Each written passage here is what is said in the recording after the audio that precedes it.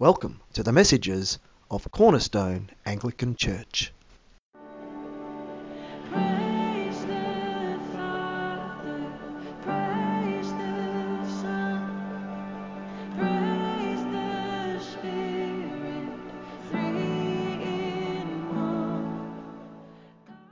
In this episode from the archives, Pastor Andrew gives us a clear understanding of the nature of our Trinitarian God.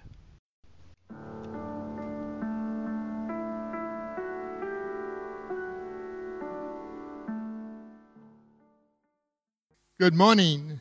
Today we're basically looking at celebration of Trinity Sunday. I want to read some verses from Jeremiah. In Jeremiah 2:10-13, God asks for witnesses to the situation he found himself in with his people Israel.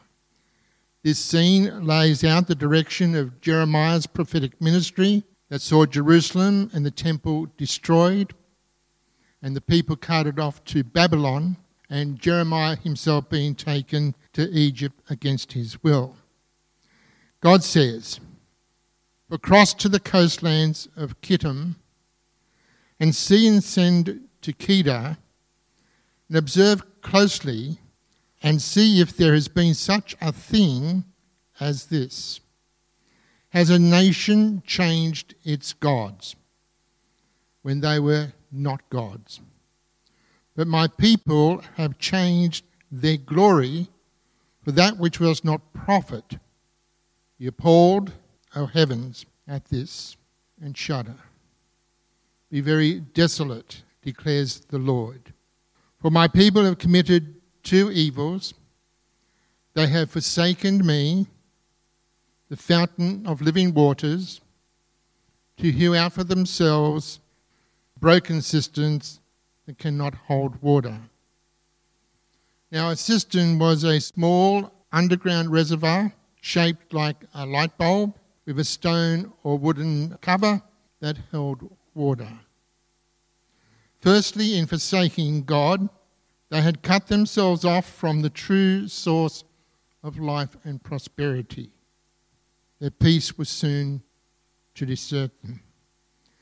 God uses this image to focus upon his people's dependence on other gods for their spiritual and material life, rather than depending on their God.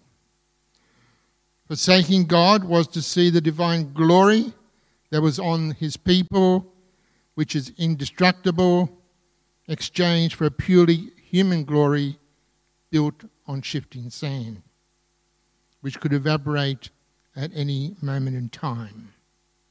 Secondly, these cisterns, which they made for themselves, were broken and therefore could not hold water for them. They had abandoned their God, a thing never heard of before. We need to note that Isaiah tells us that they were turning away from their God in their hearts and their external unrighteous activities. And they did this whilst they were still holding some form of religion, attending the temple and giving to God and fasting when their hearts were far from God. As we move to celebrate Trinity Sunday, it is important to note that the same God who spoke to the Israelites through Jeremiah as Yahweh Elohim now appears to us as the Trinity, the Father, the Son, and the Holy Spirit. God's feelings towards his people of Israel and their desertion of him for other gods is no different to those he feels for us as Christian people if we do the same things. We celebrate Trinity Sunday in our Anglican liturgical life in remembrance of the nature and being of our God. It is certainly not meant to be God's birthday. This is because of his eternal nature, which has no beginning and no end. God is infinite in his being. It's also not his name day, because his name did not originate with us, but with him. God's name is an important aspect of his being in both the Jewish and Christian traditions. However, God's name is not simple at all, especially when we want to move from the Jewish name Yahweh Elohim to the Christian name Trinity. The name Yahweh is not itself simple either, because of what scholars call the Tetragrammaton. You might ask, well, what does that mean? It's the four consonants YHWH that is translated in the Hebrew language as Yahweh. The vowels in the Hebrew language of Yahweh were scholarly invented by Jewish scribes. At least we have a clear biblical pathway to the discovering of God's name as Yahweh through Moses in Exodus 3 and 6. Moses, trying to get out of the job, asks God what his name was. And God's response was, I am who I am, which is the essence of being. From this emerges the name Yahweh, which means God with us, God in the midst of us. God had promised to be in the midst of his people. Jewish theologian Michael Weisgergord wrote, the God of Israel has a proper name. There is no fact in Jewish theology more significant than this. We also need to note that the Christian God not only emerges from Yahweh Elohim, but also has a proper name, the Trinity, one God in three persons, the Father, the Son, and the Holy Spirit. God's Christian name is also incredibly important. If we move away from it to any great extent, are we also moving away from a personal engagement with God through the Father, the Son, and the Holy Spirit? However, we do not have the name Trinity in the New Testament, although the New Testament writers clearly understood that the God who had appeared to them through Jesus Christ was Yahweh Elohim. The Trinity poses some real questions for some people, to the extent that scholars in recent decades have shifted our reference to the Trinity from the Father, the Son, and the Holy Spirit to Creator, Redeemer, and Sanctifier. Now you'll find that if you look up your recent Anglican prayer books, where we find that some contemporary prayers are finished in the name of the Creator, the Redeemer, and the Sanctifier.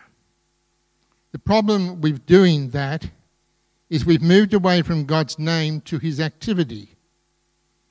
Creator, Redeemer, and Sanctifier are the different activities of the three persons of the Trinity.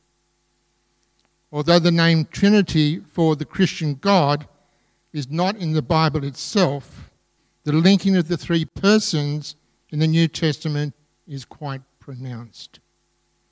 This shift in name occurs because the incredibly interactive God, Yahweh, broke afresh into this world, to our life on this tiny planet, in the person of Jesus Christ. The incarnate Christ, who is the Son of God, become man. Some people think that because we now have three persons, we have three gods. Actually, if you're going to read it that way, we should say we've got four gods. That is not the case. Although if we move our former designation from the Father, the Son, and the Holy Spirit, we certainly leave ourselves open to such a charge.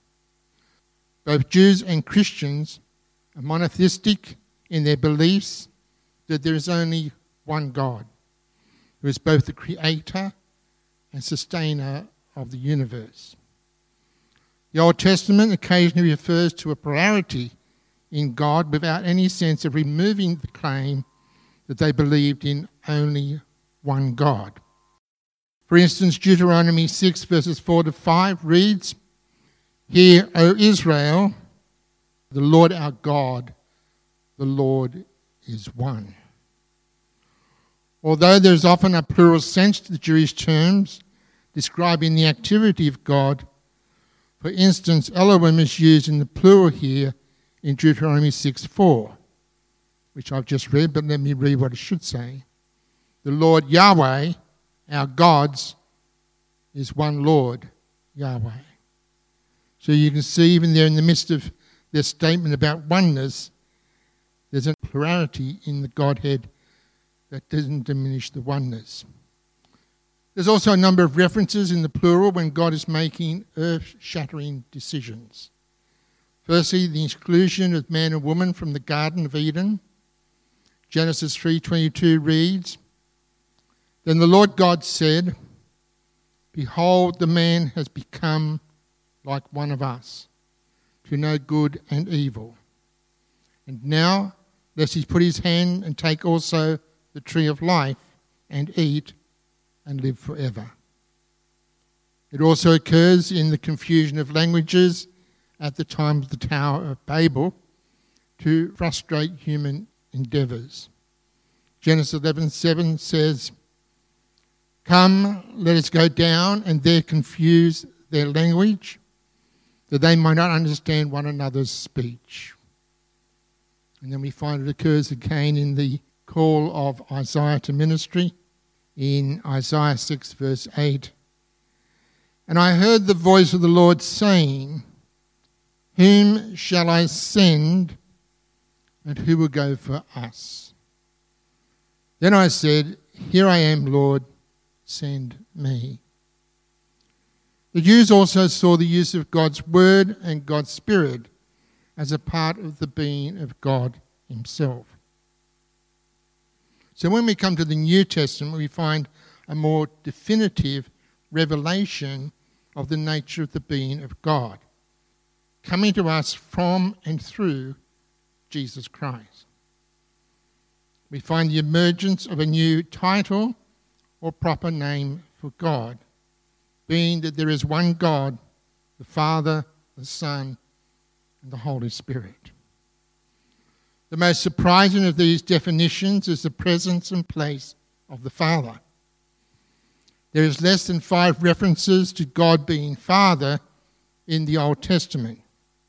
Usually these references would refer to God as the Father of the fatherless.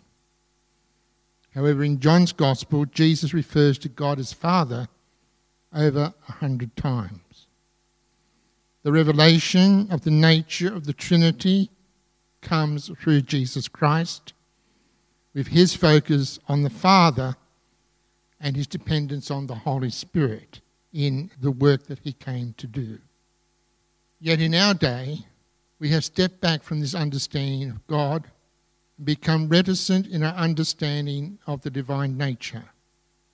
The question is whether, in so doing, have we abandoned our God, not just denying the name, but the intimacy of the relationship he desires to have with us. For instance, alternatives to the Father, Son, and the Holy Spirit, such as Creator, Redeemer, and Sanctifier, aim to move away from the masculine nature of the Trinitarian definition. However, they make the mistake of replacing terms related to the nature of God, God's unity, diversity, and personhood, to those referring to his activity. God as creator refers to God's work of creating the universe and this world. The incarnate Son, God become man in Jesus Christ, as Redeemer, refers to the work he did bringing all humanity who believe in him back to God. And the Holy Spirit as Sanctifier refers to the work of the Holy Spirit in the believer to make them righteous.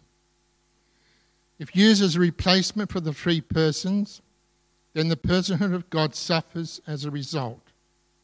The mistake starts when anyone claims purely masculine attributes to the name of the Trinity. whether it is those opposed to the name or those who hold the name dear. It then complicates the relationship with God that comes to us through Jesus Christ. For instance, Genesis 1 notes the creation of human beings, both male and female, in the image and likeness of God. This does not mean that humanity is seen in masculine terms. That is because it is together, male and female, that humanity is made in the image and likeness of God. I don't blame some of us having real difficulties if he, that is the male, in all his forms, is the representative of the image and likeness of God. That's not biblically true. Together, we form that likeness, male and female. On the other hand, there are those who shy away from using the term father because they have been incredibly abused by their fathers or by their male spouses. I understand those feelings, as I've been disowned by my own father and told that he had no son. I was 14 or 15 years old when that occurred. It wasn't until I was 30 and training for the priesthood that one night God confronted me to deal with that reality.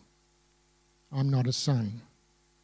I've been running all those years from that reality. When I confronted it, dealt with it through God's help, not only did I have a deeper peace inside, but God said to me, I'll be your father. I can tell you that was a good trade-in. The world is brutal, but disowning the personhood of God does not help us address that. It hinders us in any future we might try to eke out. What suffers then in the nature and being of the Godhead as a result is the plurality of God. By that we do not mean that there are three gods, but God is definitely one. Nevertheless, within the being of God, there are three entities, for in God is indeed three persons, the Father, the Son, and the Holy Spirit. As we noted earlier, the Old Testament acknowledges their plurality when they act together. Attempts to demasculinize the Trinity or add feminine touches by claiming a feminine aspect to the Holy Spirit or using our mother or father in heaven draw us into a purely human understanding of the divine nature. It is such an understanding that the pluralists such as John Hick call for tolerance amongst world religions. They achieve this by claiming that each religion is simply a human perception of the divine, which has nothing to do with the real nature of the God who is there. Denying revelation, they push the divine back into a passive state of inactivity in the world. They call all religions to a tolerance that can only occur with the dismissal of all religions' real understanding of God. They separate us from the very thing that the Son of God came into the world to achieve. That is to understand the real nature of the living God and his activity and his love for all people. He comes with forgiveness that is unheard of and a gracious acceptance that is undisturbed, undeserved by the best of us. It comes as a free gift and a call not only to the adoption in the family of God, but entrance into the core of their own fellowship. We come to the Father through Jesus Christ in the power of the Holy Spirit. This does not necessarily nullify other beliefs, but does call of us to recognize that in Jesus Christ, God reconciled the world to himself. Let us pray. Father God, we just thank you that you thought so much of us, and you loved us so much that you revealed yourself to us through your Son, Jesus Christ. Lord, help us to move into an intimate and ongoing relationship with you that grows daily in intensity and experience, that we may know you for eternity. We ask this in Jesus' name. Amen.